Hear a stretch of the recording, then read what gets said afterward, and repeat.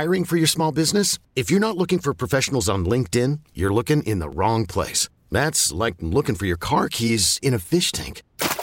LinkedIn helps you hire professionals you can't find anywhere else, even those who aren't actively searching for a new job but might be open to the perfect role. In a given month, over 70% of LinkedIn users don't even visit other leading job sites. So start looking in the right place. With LinkedIn, you can hire professionals like a professional. Post your free job on linkedin.com/recommend today. This guy is a machine. I mean, all he does is work out and pick winners. Early odds with Joe Ostrowski. Oregon's down by 12. They're on the 45-yard line with no timeouts. Oregon's got an All-American field goal kicker. Why didn't somebody tell me? Chicago's sports betting show. Touchdown, Ohio State. There are some folks who are celebrating and others who are saying, you've got to be kidding. You kind of know what I'm thinking about. Over or under? Under would be the key word. Hello? Bet with an edge. He'd find out the kind of inside stuff nobody else knew, and that's what he'd put his money on. He even figured out the different bounce you got off the different kinds of wood they used on college basketball courts, you know? Early odds with Joe Ostrowski. And a friend of mine is very smart, said, I've been very lucky with gambling. I've never won. Saturday mornings on 670 The Score and the Radio.com app. Want to get right to our outstanding guest, but did want to mention that I don't love a side or total for Bears-Chargers tomorrow, but there will be some opportunities to cash with player props. There's a few I absolutely love. My column on these selections posted right now on 670thescore.com.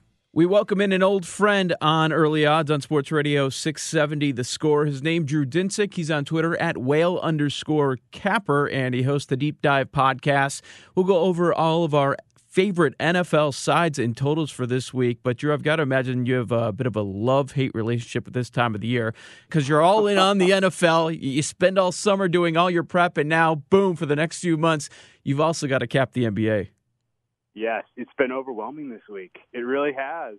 Just kind of going through and kind of getting my process back up to speed, like remembering, like, oh man, I have to do all of this time of the day. I got to keep an eye on two markets now and what's moving and who's moving what, and it is a very, very challenging time of the season, and looking forward to kind of continuing the hot start in the NBA, but.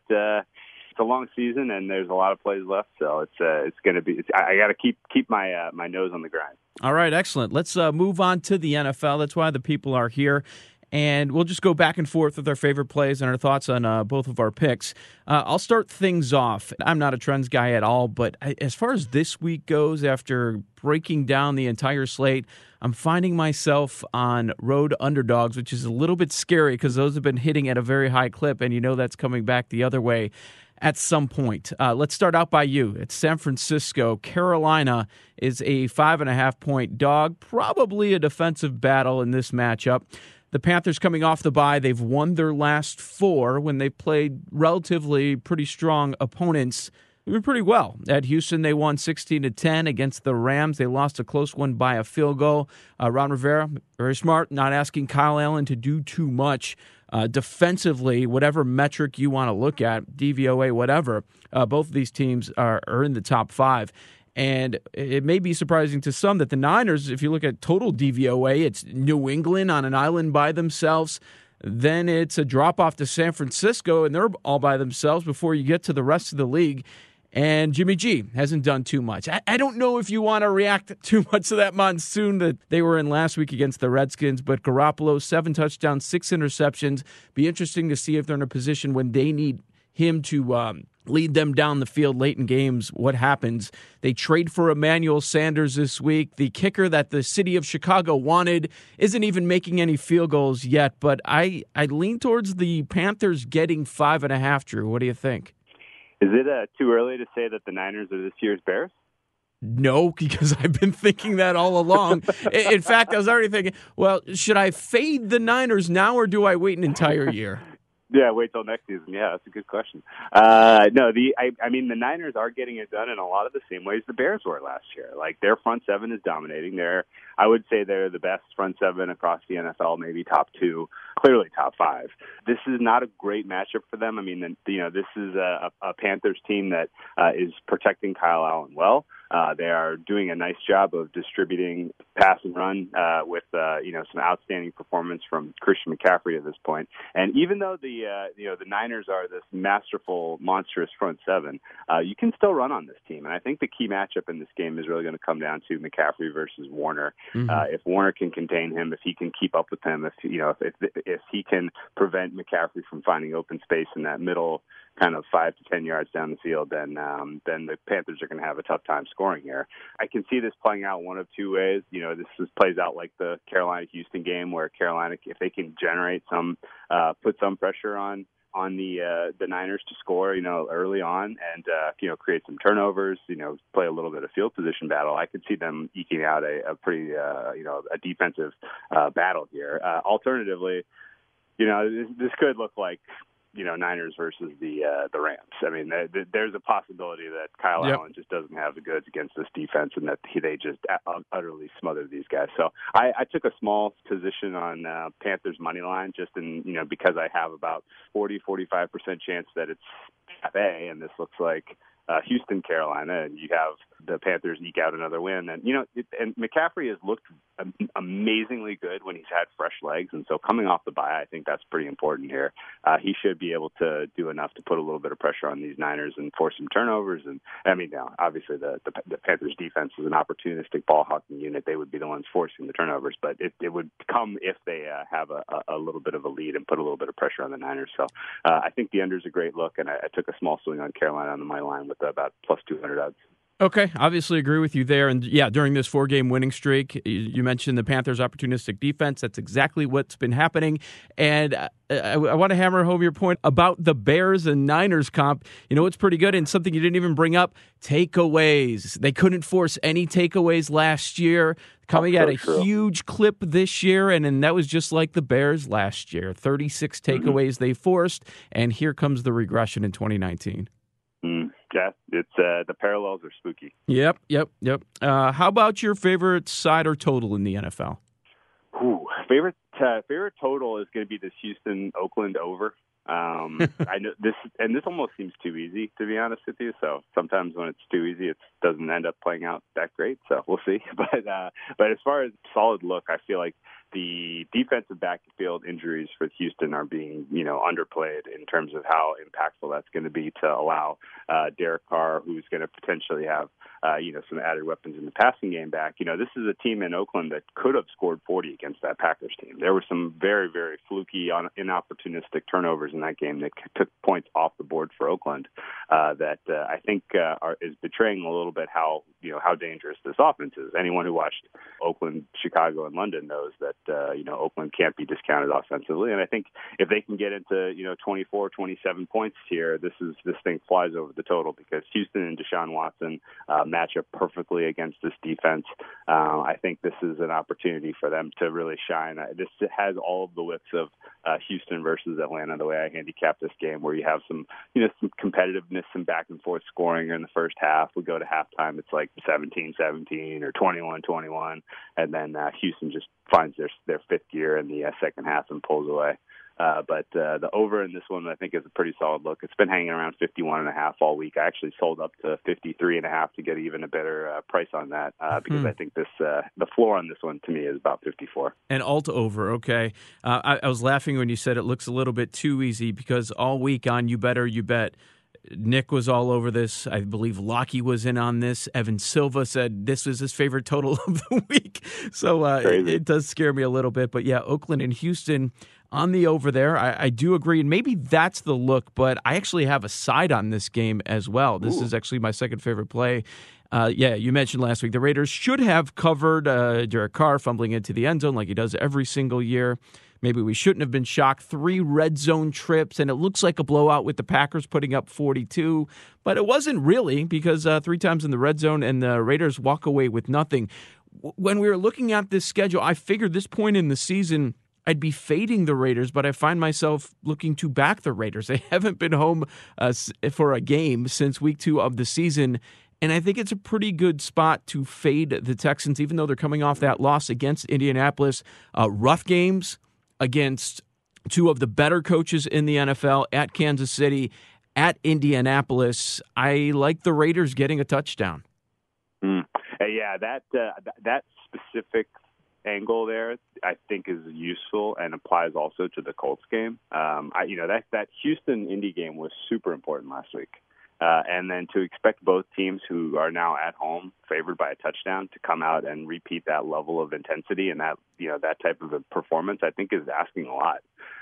So I agree with your look on Oakland, and I think that plays into a side on Denver as well this week.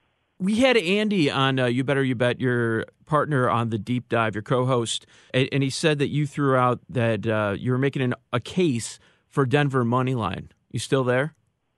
Yeah, I am, and I acknowledge that there's a huge coaching mismatch here. Vic Fangio is a great defensive coordinator. No one will argue that. But he has a lot to learn in terms of kind of being a complete head coach in this league.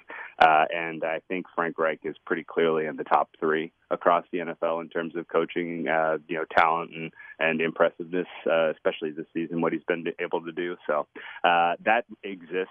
And, but all that said, he's done a nice job of not really asking Brissett to do too much, right? Like, he's kind of kept him under wraps. He's not asking him to throw the ball deep downfield. His average depth of target, until that Houston game was about 5 yards, which is super, super short for an NFL quarterback. So, he was kind of, keeping him in bubble wrap, not letting him make the mistakes that were going to lose them games. And then, lo and behold, we face a dynamic offense in Houston. And, okay, now take away the bubble wrap, let them throw, surprise them a little bit. Let's try to take advantage of their poor secondary. And it worked. And I wouldn't be surprised at all if he tries to rein Brissett back in this week. They go a little bit more conservative with their game plan, which I think does open up the opportunity for Denver to put some pressure on them. They're coming in off of 10 days rest. They're coming in, embarrassed off of a primetime beatdown. The metrics would tell you that Denver is a much, much, much better team than 2-4. So I think this is a little bit more even than kind of the market expects. And if Denver can get a lead and play with a lead, they're going to be tough to beat because Phillip Lindsay's a dynamic player. He runs extremely hard. And they can mix and match with their backfield and attack you in multiple ways.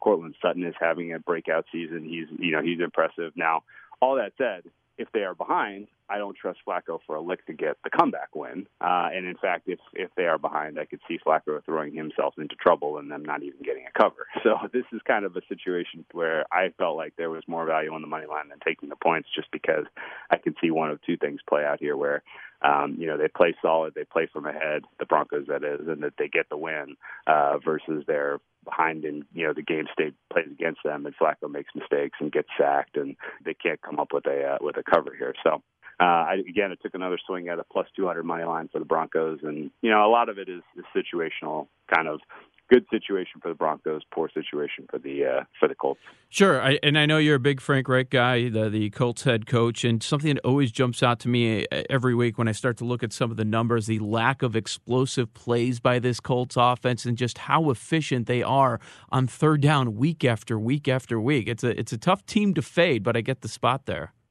Yeah, and I'm expecting the more out of the Broncos defense than we saw in that Thursday Night Football game last week. I think they're good. I think they have capable. They're a complete defense. They can play up, and as we talked about, Vic Fangio knows how to coordinate this unit. I think we saw signs. They shut out Tennessee. They played a spectacular. Couple of games there, and then they had a letdown on a short week against the all-time coach in Andy Reid, which shouldn't be a huge shocker. And that was a weird game anyway, with Pat Mahomes getting injured. So I don't know that you want to read too much into what happened in that Thursday night game. And I think looking more broadly at their season, I think we can expect a pretty solid defensive effort from this Broncos team. This is Early Odds on Sports Radio 670 The Score. Joe Ostrowski here. My guest, Drew Dinsick, at Whale_Capper, host of the Deep Dive podcast. And unless you have another pick that you want to give out, well, there are some games that I find intriguing that I wanted to get your quick thoughts on. Was there anything else that you wanted to give out? Well, I came real close to backing the Jets this week, and then in the end, I was thinking about the Jets when you said you don't want to overreact to one game, and I'm thinking Monday night.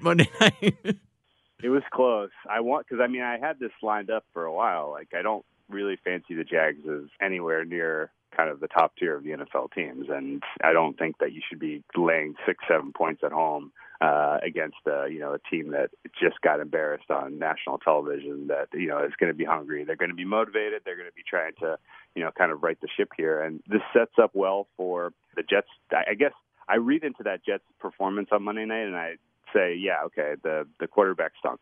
He stunk. He had a horrible game. It just went sideways from him from Jump Street, and he never really pulled it back together. We know. It was obvious as can be. Now, he was going up against one of the top pass defenses that we've seen in the NFL in like 20 years, so that should be a huge shock for a second-year quarterback who's 21. So it's easy to kind of put that behind you and move on to the next game. When you have a short memory and you're looking to rebound your team here. And the Jets defense in that game never quit. You didn't see them walking around with their hands on their hips, like shrugging at each other, like, what are we supposed to do? We need help here. Like, they continued to hit hard, tackle well, and contain the Patriots to the best that they could. And, the fact that they held the Patriots to 33 with all those short fields, with all those turnovers, I think is a testament and a credit to the Jets defense. And so I think they can be the differentiating factor in this game, and I think they're going to give Gardner Minshew, a young quarterback, some tough looks. I think they're going to be able to contain Leonard Fournette very well. This sets up pretty well for the Jets to get an ugly, low-scoring win, not unlike what we saw New Orleans Saints go in there. And this is a decent look for the Jets with the points are on the money line, but an even better look on the under, in my opinion. Yeah, out in the Vegas sports books, that number is now up to 7. And as soon as you're 10 minutes into that game, Whale, you're thinking, oh, I'm an idiot. It's Belichick against a young quarterback. How many times have we seen this? This New England defense is now on pace for 50 freaking takeaways. Oh, man. Yeah, it was right there for you. But, now it feels like you're getting some value, at least a couple of points there. So I'm in the circuit contest. I have to pick 5 games every week. The Jets are on my list of 6 or 7. I don't know if they're going to make the cut at 5 there. So I do agree with that look. I like that idea. So Whale Capper says Jets, Broncos, Houston, Oakland over. And, a question mark on the Jets, I should mention. I like the Panthers 5.5, the Raiders getting a touchdown. Quick hitters on a few other games that I'll be keeping a close eye on. We have the Giants getting a touchdown at the Lions. Daniel Jones, last 4 games. He has not thrown for over 225 yards. And it's the hard luck Lions. You go back a couple of weeks ago, they should have had that win against the Packers. They win that game against Green Bay on Monday night. They're 3-1-1, and they're in first place. But now we're sitting here, and they're trading away Quandre Diggs, and they have the easiest matchup since week 1 against Arizona. I want to see how they end up responding in this one. My first reaction was Giants, but Jones has been so poor, and it's expected in a rookie year. I don't know if I'm going to back him. Yeah, you summed up my thoughts on this one pretty well. I think that Diggs trade has the potential to just unwind the entire, kind of mental state of that defensive side of the locker room, which would, in any other matchup with any other quarterback, with any other offense, I would be fading the Lions here significantly, but with Daniel Jones, I just can't pull the trigger. So I'm woke on the Lions defense quitting, and I would like to see how they perform in this game. I like an ideal scenario here is that the Giants only score like 17 when there were clearly signs that the Lions defense quit and they could have scored 30, and then next week there's a little bit of a depressed opportunity so that we can come in a little bit harder against these Detroit Lions, who will be playing the Oakland Raiders, finally returning back to the Oakland Coliseum, who should be able to hang some serious points on this Lions defense. All right, last one for you. Are we the idiots? Are we going to be sitting there on Sunday afternoon and saying it was right there for us? The Falcons have already quit on Dan Quinn. The bye week's here. They just announced that he's fired. Why aren't we willing to lay a touchdown with the Seahawks at the Falcons? It's true. It's a great question. And for me, the answer, why did I not, was entirely around, I can't trust Pete Carroll to put his foot on Dan Quinn's throat, having had him an accolade of the Pete Carroll regime and kind of, Pete Carroll being a generally kind of an overly nice guy. I think this sets up for, a pretty clear opportunity where Seattle controls the game state from whistle to whistle, but they don't do enough to embarrass Quinn and the Falcons, as Quinn is, given a final opportunity to try to do something in this league. I mean, even if they win, there's no way they keep him, right? I have no idea in what universe they are seeing that they kept him up after the last couple weeks. That's true. Like the way that the Falcons defense, like the tape, the video highlights. If you've been watching football your whole life, if you own a football franchise like Arthur Blank, and you saw the way that the defense was coached, and you look and you're like, wait, we fired all of the defensive coordinators from last year, and now Dan Quinn is in charge, and it's that bad. There's no explanation for keeping him other than you feel like you owe him something for taking you to your first Super Bowl in decades, I guess. But Quinn is clearly, he was carried by Kyle Shanahan in that moment without question, and his inability to do anything to coach up any of these players on defense, to have them doing anything correctly, scheme-wise, coverage-wise, is glaringly huge problem that's not going to be fixed until you remove him from his charge. I lied. I did want to squeeze one more in there because we've got more Packers luck on this season. They get the Kansas City game, but they get the Kansas City game without Patrick Mahomes. Matt Moore is under center.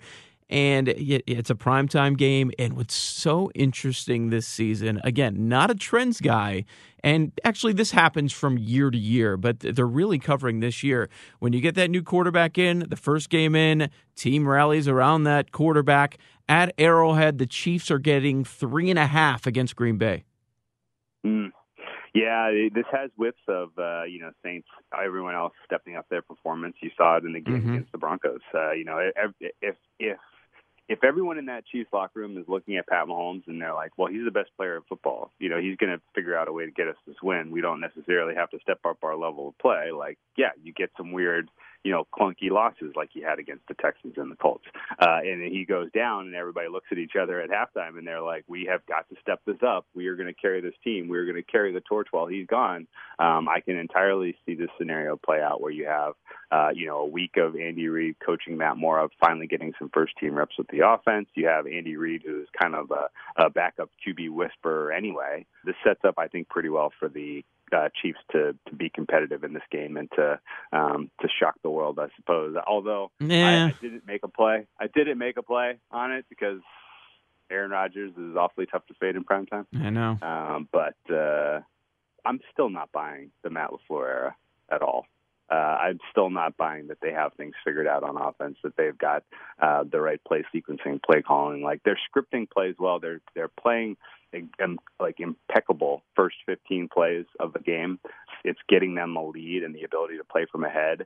And then, that opens things up a little bit offensively for Aaron Rodgers to kind of freestyle as needed throughout the rest of the game. But they're making poor adjustments at halftime. They're doing things that I think will, in the end, come back and bite them. So, I mean, I'm not buying the Packers long term. They are getting damn lucky this season. All these home games. I know. They got all the home division games already out of the way. Refs playing with them. Yeah. Right. There's the refs. And, you mentioned the Niners early to the 2018 Bears comp. I was wondering if it's the Packers who are the 2018 Bears, just everything going their way. I know the Bears didn't have a quarterback, and they certainly don't have a quarterback right now.